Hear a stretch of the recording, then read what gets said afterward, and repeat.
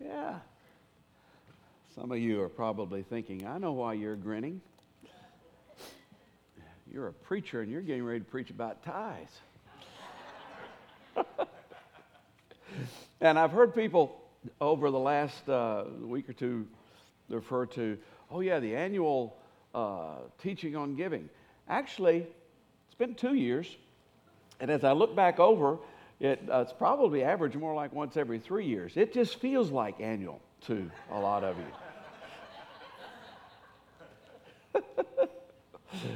No, I'm smiling because I love this. I love you guys. Whatever. I love to bring the word of the Lord. It's an honor. It's an honor and it's a privilege. And you realize, if people take it into their lives, it's life to those who find it. Really is. Regardless whether we're teaching on giving, with servanthood, Holy Spirit, healing, whatever it is that we're teaching on. It's the Word of God, and it's life. Cheyenne wanted me to thank everyone who helped Radix with their fundraiser last week. They were raising money for the retreat that they're getting ready to go on, and some of you bought a few hamburgers or a few hot dogs, and they did very well. And he wanted me to let you know that they appreciate that. I want to remind you that this coming week, in fact, it's this week because this is the first day of the week, is the last opportunity to see Cinderella, and it's a really good show. And based on the crowds so far, you might actually want to get your ticket ahead of time on this one. It's not too often that we totally sell out, but it has happened before, and it could happen on this one as well. And then also I want to remind you that this Wednesday, new classes start. And there's a bunch of really good ones. Is that in the bulletin?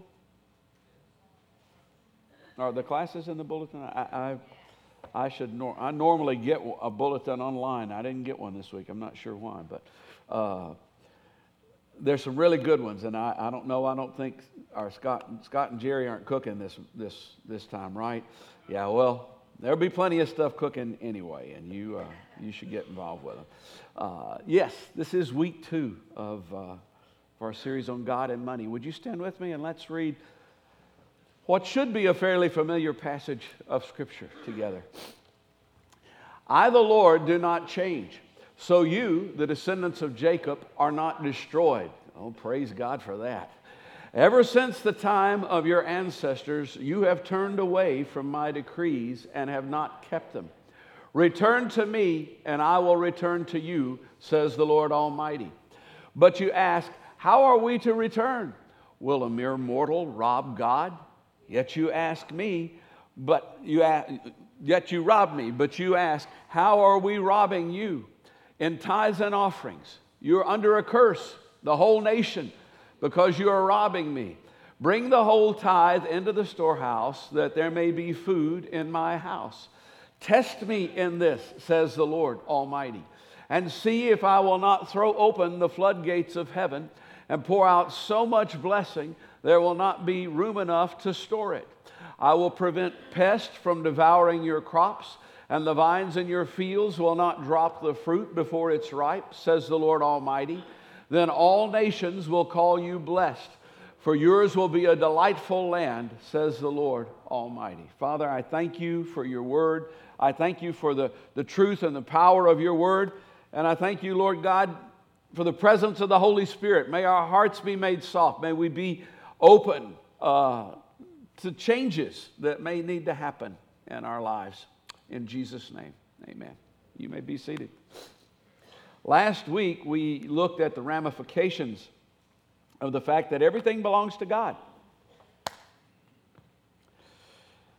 And if everything belongs to God, then what do I own? Nothing and everything, quite frankly. Yeah. If you think, well, I own some stuff, then tell me, what do you get to keep? And if you don't get to keep it, how can you say you own it? I mean, do you get to keep your car? I've heard of people being buried in their car. I haven't heard of any of them starting one up after after they went on to the other side. You get to keep your house. You get to keep your land. Do you get to keep your body? We don't own anything. But if we have Him, then everything is ours. Paul says everything is yours. When you have Christ, it's all yours. You don't have to be concerned about the fact that you don't own anything, because you have everything. So if I belong to Him, then what I have has been entrusted to me, and I am a steward. We looked at the parable last week about the unfaithful manager, and I brought up the fact that, some people are diggers, some people are beggars, and others are stewards. And apparently that it wasn't original with me. I think James Ryle was the one who came up with it. I know he taught it here several years ago. But apparently that impacted several people who began to wonder about, maybe I am a digger. I hadn't none of them came up to me and said, you know what, that opened my eyes. I'm a beggar. Nobody actually hit me with that, but I had several. The digger thing, I think, actually got to them. But to be a steward, to be a manager, that's the option. That's the one that we want to go for. And if I am a steward, then that means two things. I'm responsible for keeping track of what is His. Balance His checkbook, people. Keep up with His credit card, people. I'm responsible for keeping track of what is His, and I'm also responsible for knowing what He wants me to do with what He has given me. And so that brings us to the tithe. The first meeting that I had with the board when I came to this church, I insisted that we tithe to missions. And at the time, we had 3 missionaries that we were supporting, and we were sending them $25 a month, and that was $75. And while we didn't have a whole lot of money coming in, we did have more than $750 a month coming in. I have to say that. In fact, most weeks we did a little better than that. And so I said, I really believe that as a church, we're supposed to tithe and send out 10% at least of what comes in to ministries outside of us. And one of the guys who was on the board agreed with me completely, except he thought we ought to tithe to ourselves. He said, yeah, I'm not sure exactly what his rationale was, but he just kept saying, yep, I agree, we should tithe. We need to tithe to us. And I'm going, now I know what he was thinking. He was thinking, we're having trouble keeping the lights on here at this place. And he actually was one of the best givers in the church. He had a good job. He was a truck driver.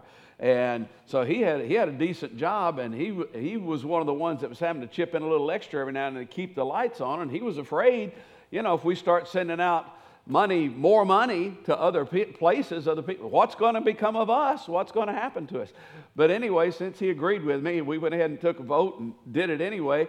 And I promise you, I believe with all of my heart, if we had not started doing that right then, we wouldn't be here today. I mean, I don't think I'd be here. This church wouldn't be here. We wouldn't be sitting in this room talking about this, because that's the way it works. My dad used to say, you can't outgive God, and it's absolutely true. Anytime you sow into the kingdom of God, that's never money wasted. So, why does God require a tithe?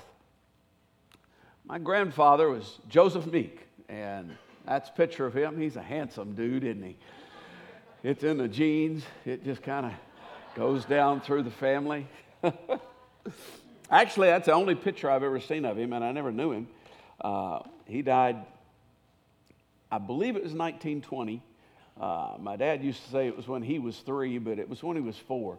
1920, and the influenza pandemic that spread throughout the country at that time. And he was a sharecropper, just like the Israelites were before him. All of them. So God made it very clear to them that they were sharecroppers. for him because he's the one who owned the land. And if you don't know what a sharecropper is a farmer who doesn't own a farm and doesn't rent a farm.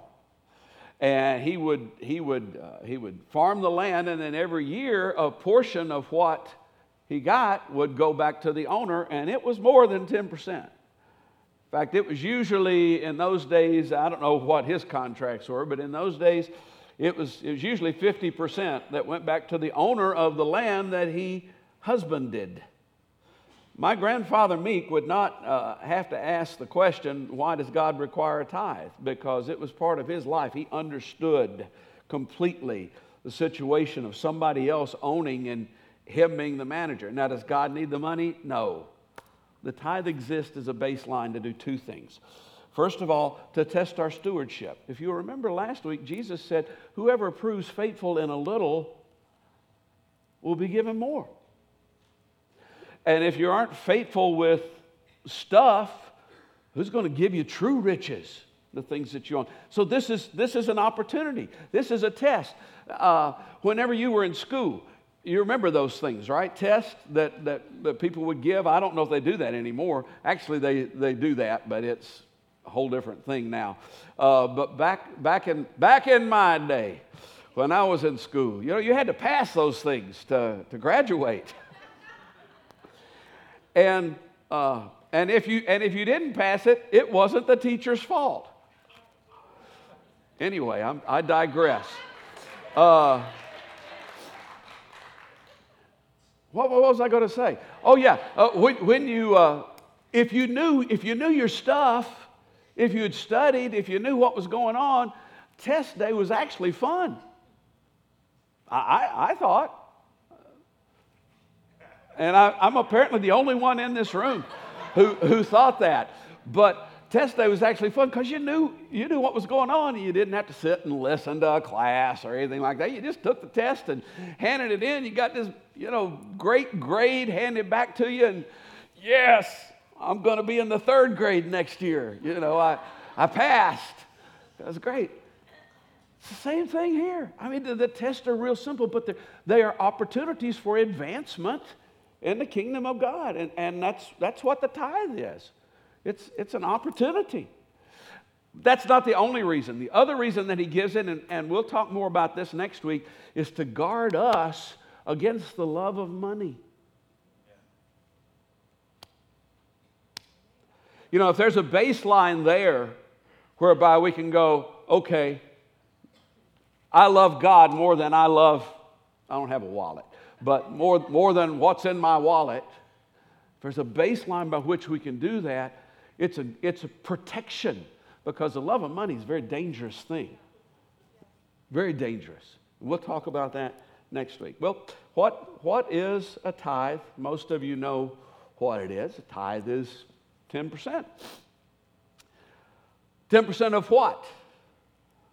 Of material increase. I sometimes hear people speak of tithing their time or tithing something else, and that's a valid personal decision. Now, I do want to throw out a little caveat there. If you feel like God has told you to tithe your time, so you're taking 2.4 hours a day and devoting it to the Lord, that's kind of dangerous. And one thing you have to be careful of is you then don't want to think, well, the other 21.6 hours I can do whatever I want to with because it's mine. Now, when it comes to your time, God doesn't want 10%. He wants all of it. Yeah, exactly right. So 24/7 is more what he wants there. But, if you've got a personal conviction that God wants me to specifically, read the Word or serve somebody or listen to worship music, whatever, for 2.4 hours a day, then that's a personal conviction, and go for it. I mean, seriously. You should go for it. But in Scripture, the tithe always involved material things. Malachi 3:10 that we just read, bring the whole tithe into the storehouse so that there may be food in my house. Food is a material thing. Food is something that, food is not metaphorical. It's not, well, there can be metaphorical food, but it's not very filling when you're doing that. You don't, well, I'm not. not going to give any silly examples, but you know what I'm talking about. Now, and in my dad's day, this was oftentimes a very literal thing. Yeah, I remember, people bringing a chicken or a ham or something like that to the house of the Lord because they didn't have money, but they had these other things, and so they brought them. And then over in Genesis 14:20, which is the first time that we hear about the tithe, Abraham met Melchizedek after he had gone and fought the kings, and Melchizedek came out and blessed him. I'm going to talk about this a little bit more later, but it says, then Abraham gave him a tenth of everything, and it's talking about the spoils of battle, the things that he had taken. And there's an interesting little twist to this story, because Melchizedek, who was the king of Salem, the king of peace and a priest of God Most High, was not the only king to come out and meet Abraham when Abraham came back. There was also the king of Sodom, and Sodom doesn't necessarily represent a good place. And the king of Sodom came out to him and said, you can keep everything, just give me the people. And what he was literally saying is, you keep the stuff. See, under my rules, you get to keep all the stuff. I just get the souls. Melchizedek didn't ask for the souls. He got tithed too. And so that's the way it kind of is in the world, because the world will tell you, you don't need to give anything to the Lord. You don't need to give it. It's yours. You deserve. Probably the two most enslaving words in the English language are you deserve. They'll get you. I mean, they'll make you broke. They'll make you fat. They'll make you sick. They'll absolutely enslave you with the you deserve. But the world will say, no, you don't have to do that. Boy, God is sure a tough God. He's requiring all this stuff from you. It's just stuff. When somebody, if you get a call and somebody in your family has been in a serious accident, your first question isn't, "What is the car okay?"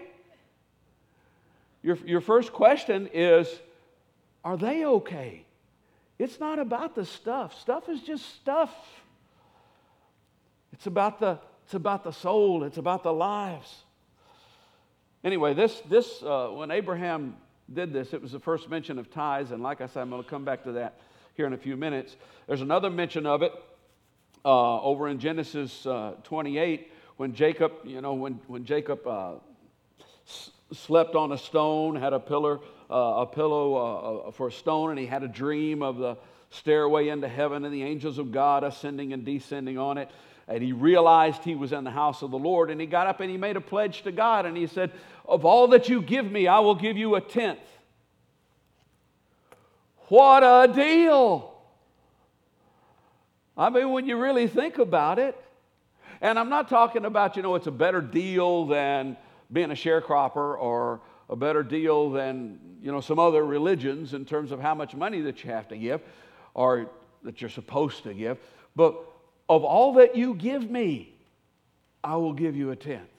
That's what he says. If I were to come up to you and say, hey, I will give you $10,000, but you've got to give me 1,000 of it back. How much brain power, calculation power does it take to go, no, I don't want to do that. I got to give 1,000 back to you. Negative brain power is what it takes to do that. Positive brain power would say, yeah. In fact, if any of you would like to do that to me, any amount, give me 10, I'll give you 1 back in a heartbeat. Give me 100, I'll give you 10 back in a heartbeat. And if we truly understand that everything we have comes from Him, then this is really all we're doing. Saying, look, Daddy, will you give me some money so I can buy you a present? And maybe get me some candy while I'm doing it. Where is the tithe to be given? At times I hear people say, they give their tithes to the poor, and I won't argue with that. I mean, look, I'm not a hardliner in terms of tithes. I believe in it, but I'm not a hardliner. If somebody goes, oh, I just don't see it, don't believe in it, go, well, you might still be saved. I still love you, still care about you. You're just wrong. Yeah, get right down to it. But at times I hear people say, well, I give my tithe to the poor, and at times I often hear echoed in the back of my mind, yeah, I think we'll tithe to ourselves, because I think that may be some of what's going on. But at the same time, it's not for me to judge. Maybe they do. And I'm not saying that God doesn't like that. That's not the pattern of Scripture, though. The tithes were actually used for 4 things in the Scripture, for 4 different things. They were used to support those in full-time ministry. And being someone who's in full-time ministry, it's kind of, I will have to say that I'm embarrassed sometimes by the lifestyles of some who are in full-time ministry. So let me just say that. But that's between them and God. And in my dad's day, the attitude was, God, you keep him humble, we'll keep him poor. And my dad was okay with that, and he went with that. I don't believe in that either, because I think that's wrong. For myself, I feel like there's a middle ground that's supposed to be there. But the tithes were used to support those in full-time ministry. Under the law of Moses, that would have been the priesthood of Aaron, and it would have been the Levites and those who worked at the house of the Lord. Paul in 1 Corinthians chapter 9 takes that over and applies it to New Testament people in full-time ministry. So, it's a biblical thing. It's legitimate. Oh, all of these things popped up. I didn't know they were supposed to do that yet. Well, okay, we've blown the surprise. All right. Upkeep on the Lord's house. That was part of what was done. Occasionally the carpets wear out. Occasionally a light bulb has to be changed. Occasionally you need a fresh coat of paint on something. So that's part of it as well. And to help the poor. That was part of the charge for what the tithes were to be used for. And the fourth one, in a lot of ways, is my favorite. Some of it was just used to burn before the Lord.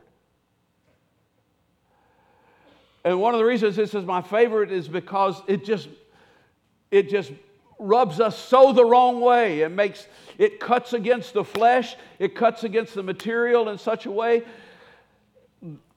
But some of it, God said, hey, put it on the altar, set it on fire, and watch it burn. Just because I want to smell it. It'll be pleasing to me. And that's legitimate.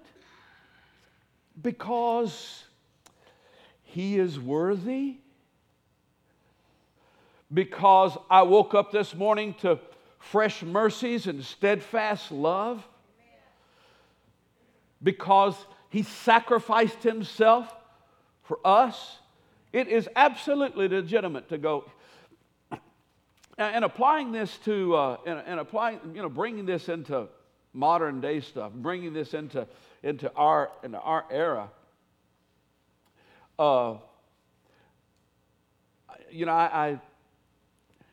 It's kind of hard to say exactly what the analogy is, but for me, it's got to do with some of the accoutrements, of what's around here. You don't have to have air conditioning to have church. I grew up without it. Actually, you don't have to have indoor bathrooms to have church, quite frankly. And you really don't even have to have a building to have church. You get right down to it. And it runs the entire gamut, the way people feel about it. I mean, you've got cathedrals, and you've got opulent stuff, and you've got meeting under a tree, and everything in between. And there's different sensibilities there, and there's different reasons why people do things. I don't know that we necessarily put air conditioning in our buildings as a sacrifice to God. I think we put it in our buildings because we like it. Okay, but that's okay. Beautiful beautiful paintings, beautiful buildings, beautiful architecture. There definitely are times when those were absolutely constructed as a gift and a sacrifice unto God. Yeah. The only thing they do is make the world more beautiful. The only thing they do is they serve no functional purpose whatsoever other than to bring beauty and joy in our lives. And there was a period in my life where I kind of thought, man, that is a waste of money. But I don't feel that way anymore. Now, I feel like some of it, there's a line for me where if it crossed over, I'd go, no, that's just too much. But I can't judge where somebody else draws that line. I only know where it is for me. But I do realize that there are places, where it's just right to go, you know what, this isn't going to feed anybody. This isn't going to make anybody's house warm for the winter, unless we take it out and burn it in their house or something. But this is just for the glory of God. And that's a component of worship, and tithing is worship.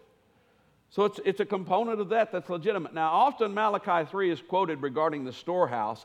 Bring the full tithe into the storehouse, and it's gone, okay, so the church is the storehouse. And to be very honest with you, I can't absolutely teach, hey, this is a storehouse, you got to bring it here. But the pattern is there. I mean, we do all of these things. We support those in full-time ministry. We do upkeep the house where the body of Christ meets. We do help the poor. And we do some things that are just there because God's worthy. We do all of these things. And if this is where you come to church, it's just always been my personal conviction that that's where you tithe, and that's what I've done all my life.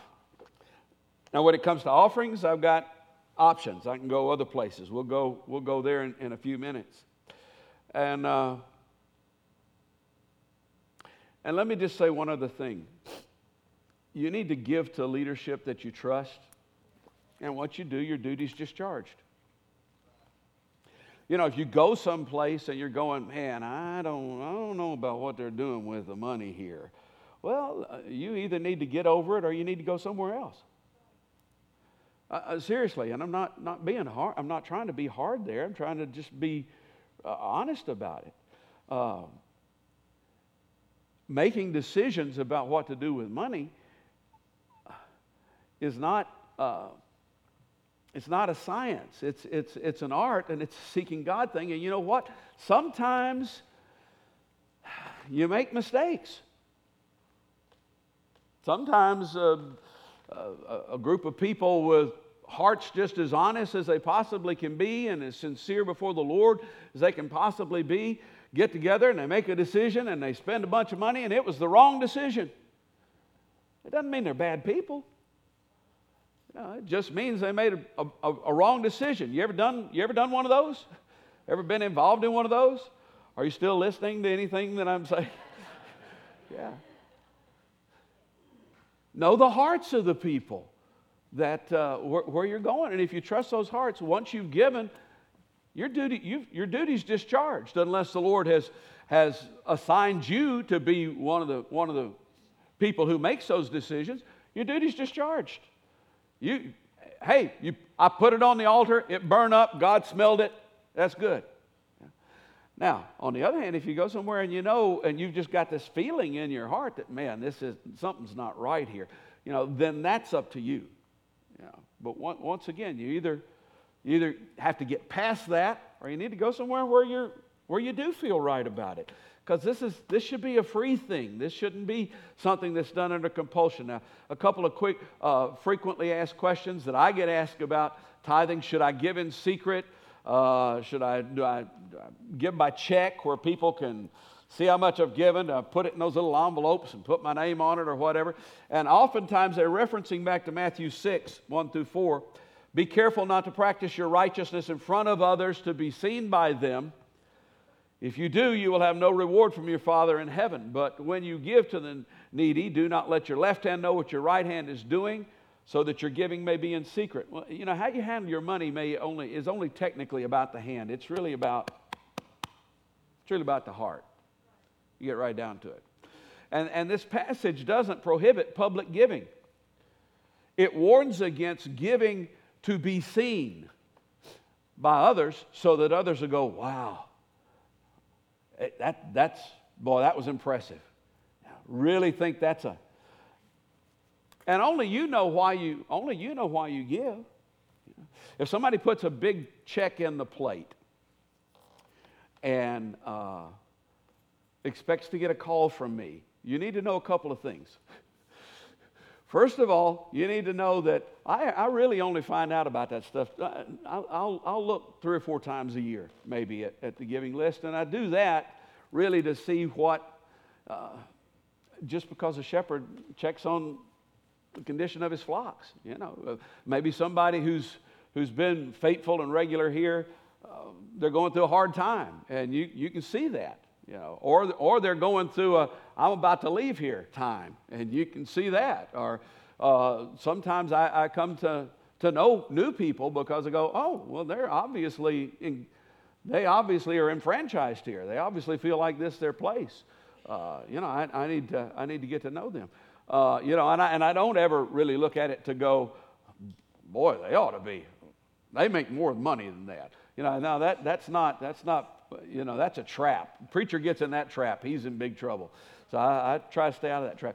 But so what I'm saying is, if you put in a big check thinking that you might get a call from me, it might be several months before you get one, because I just might not know about it. But if you put it in to get a call from me, you put it in for the wrong reason anyway.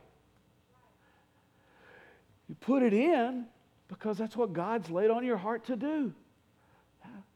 Because that's a public thing as well. And and some people when we do the dollars for the poor, kind of go, oh, that's public, that's making a show. I don't want to. If you think walking down front to put $1 in a basket is making a show to impress people, I would have to think you're weird. It's $1, people. The reason why we do $1 is because everybody can do that.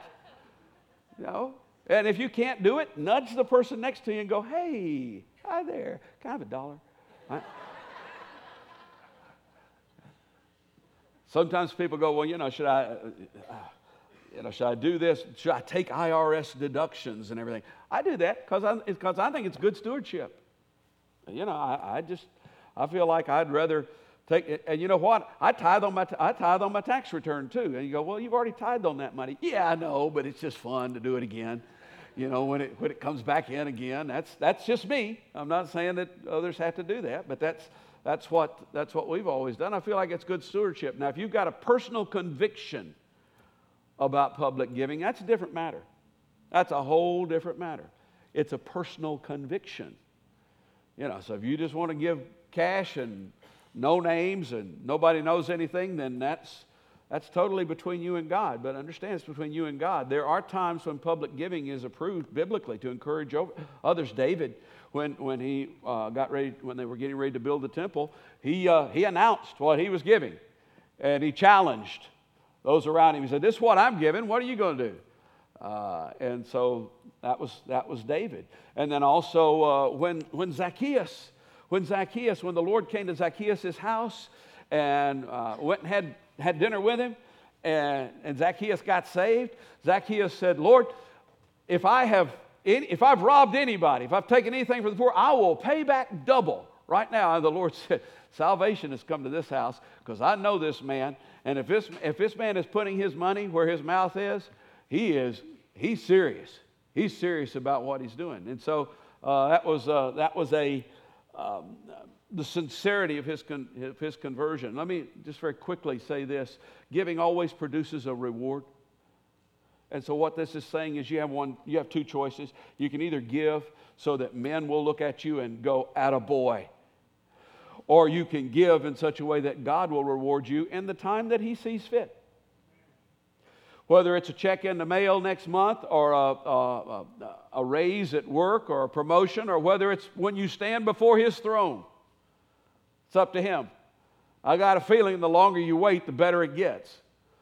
But that's up to Him. Gross or net? Yeah, we can get rid of this one pretty quickly. And the answer just simply is, how much do you make? If you work 40 hours a week and you work at $10 an hour, you get $400. That's not what you take home, though, is it? You probably take home around $320. If somebody said, well, how much money do you make? Are you going to say, well, I make $10 an hour, or I make $8 an hour? Yeah. Well, you're going to say you make $10 an hour because that's what you made. So, of all that you give to me, I will give a tenth back to you. And in case you haven't figured that out yet, I would say gross. But once again, it's between you and God. Isn't tithing just an Old Testament thing? And when people say that, they usually are saying, isn't that the law? Isn't that tithing is under the law? No, it isn't, actually, because tithing predates the law. Abraham and Jacob, the ones that we cited earlier about tithing, they lived 400 years before the law of Moses came along. They predate the law the way Shakespeare predates us. It's 400 years ago. And just because something isn't explicit in the New Testament doesn't necessarily mean it's passed away. The New Testament doesn't explicitly say, thou shalt not take the name of the Lord thy God in vain. But you know what? You shouldn't take the name of the Lord your God in vain. Nobody would really argue about that. Jesus endorses the tithes. Woe to you, Pharisees, because you give God a tenth of your mint and rue and all other kinds of garden herbs, but you neglect justice and the love of God. You should have practiced the latter and not done the former. At least Arwen's paying attention.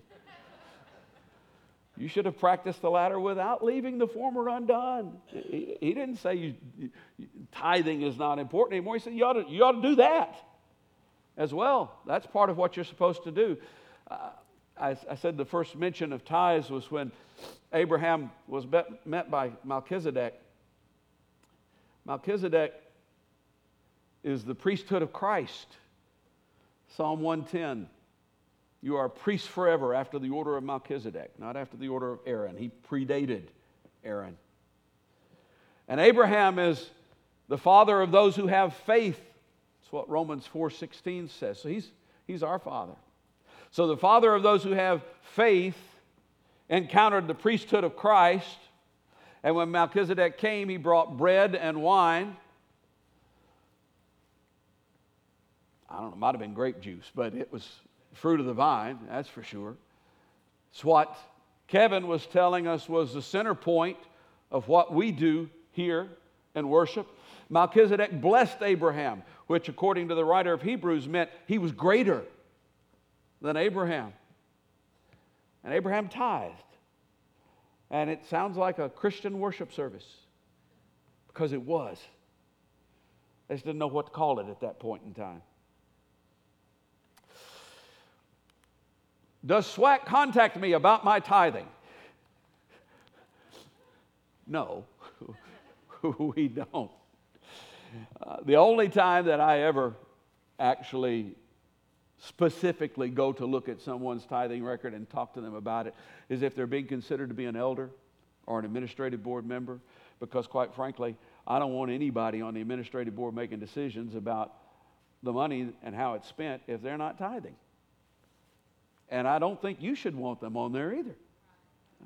And then also if somebody is applying to enter into our ordination program, because I personally feel like tithing is very important for a pastor. If a pastor doesn't do it, he can't teach it. Some probably do. But that's a bad idea. What if I can't afford to tithe? My daddy would say, you can't afford not to tithe. Jesus would say, seek first His kingdom and His righteousness, and all of these other things will be added to you. Just be obedient. Just do what He says first, and this other stuff. And He was talking about material things that we need. He said, it'll be added to you as well. And then that what we read today, Malachi 3:10, bring the whole tithe into the storehouse, that there may be food in my house. Test me in this, says the Lord Almighty. See if I will not throw open the floodgates of heaven and pour out so much blessing there will not be room enough to store it. Who doesn't want that? Why do I teach about tithing? I used to hold off on teaching about stewardship because there was so much bad teaching about it and crying televangelist and stuff like that. But the cure for bad teaching isn't no teaching. The cure for bad teaching is good teaching. And people, this is good teaching. I'm just telling you right now. Tithing has been a huge blessing in my life. And keeping it a secret would simply be wrong. And it was instilled in me by my parents. Sam was talking about our testimony. Aside from introducing me to Christ Jesus as my Lord and Savior, I think teaching me to tithe was probably the greatest thing my parents ever did for me. Yeah, you get 10 cents, you put a penny in the plate. You get $1, you put 10 cents in the plate. You get a quarter, put 3 cents in the plate. I mean, I always err on the round up. That's how I was taught. And my parents, got married in 1936, the height of the Depression. Some of you have heard of the Great Depression. My dad was 20, my mom was 16. Not necessarily a real good idea, but they lasted for 68 years, so it worked out for them. My mom graduated from high school at the age of 28, which is often what happens when you get married at 16. It takes a little while for things to happen. I didn't really become aware of the financial end of their lives at all until the 50s when we were in Millersville. And my dad was pastoring in Millersville, made $35 a week, and they paid his phone bill. And he also obviously worked part-time other places. He was a butcher in a grocery store, which after reading Eugene Peterson's book about the pastor, I've come to appreciate a whole lot more, because I hadn't made that connection between the butcher and the priest in the Old Testament and the work that they did. But that's pretty cool. But needless to say, part-time butchers in grocery stores didn't make a whole lot of money. He sold shoes in a shoe store. That didn't make a whole lot of money. 1956, my mom had taken enough college classes that even though she didn't have a certificate, she was able to start teaching the year that I started school. And she started teaching in Sumner County, made $150 a month, which even in 1956 was not a whole lot of money. Of course, now teachers are paid extravagantly in our country because we care so much about education.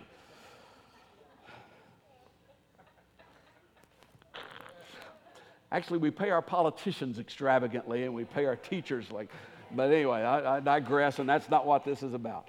I don't think my parents ever had a year in their lives that they made $30,000 together. Ever.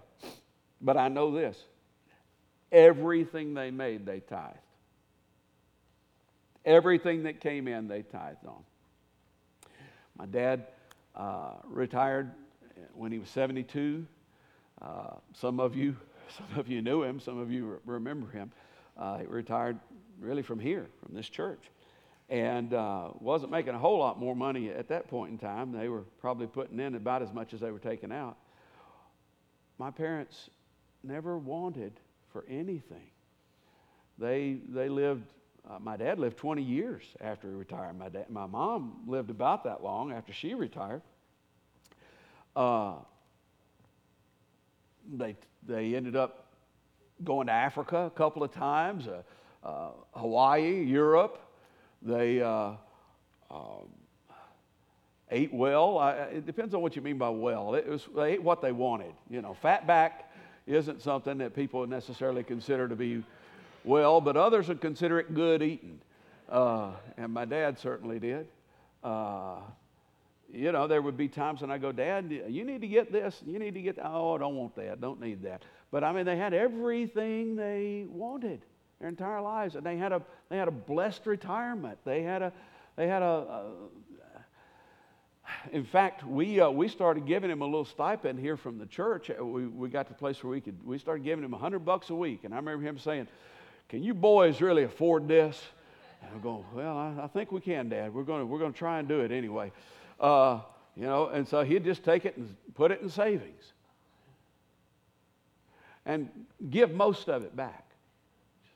See, I've learned that's somehow or another, that's the way, that kind of life, a lifestyle of tithing. See, Margaret and I have had lean times and fat times and up times and down times, but we've never had any times of fear. We've never had any times of going, "Oh man, what are we going to do now?"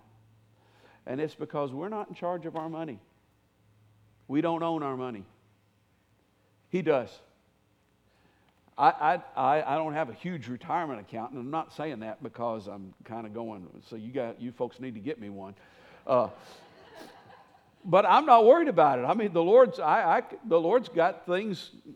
He's got it. I mean, I can see that out there somewhere on the horizon, and I can see how He's got it. My retirement fund, my IRA, my 401k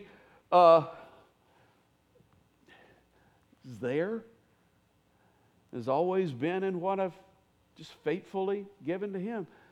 It's a wonderful way to live. It's a freeing, wonderful way to live. And that's why I teach about tithing. I want y'all to be able to enjoy it as well.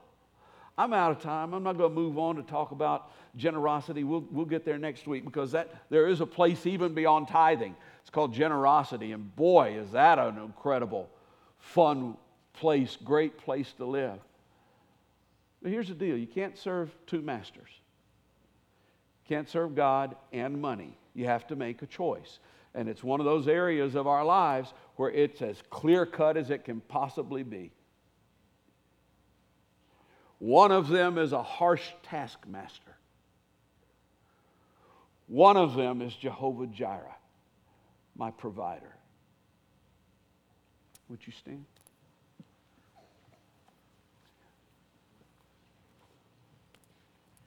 I'm still smiling.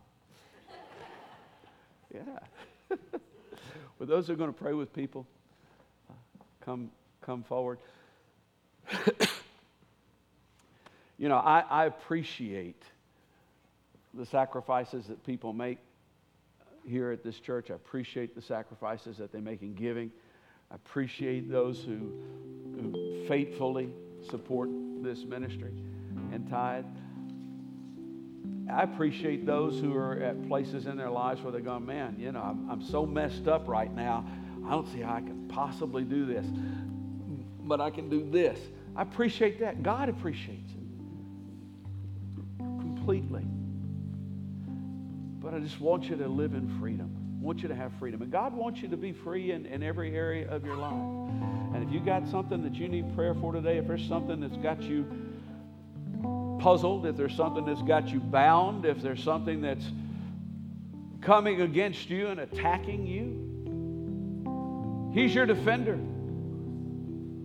He's your healer. He's your provider. And these brothers and sisters are here to pray with you and bring it before the throne of grace. So we're going to worship for a few moments. The altars are open. If you need prayer, you come. If you're here and you don't know Christ, you may go, "Well, yeah, this is really going to want me to get me to try and come to Christ. You're talking about money here." I'm talking about you. I'm talking about what you really own. You don't own the stuff, but you got a soul you can give to Him. If you need to know Christ, you come. Let's worship for a few moments. We'll wait on you. My inheritance is beautiful to me.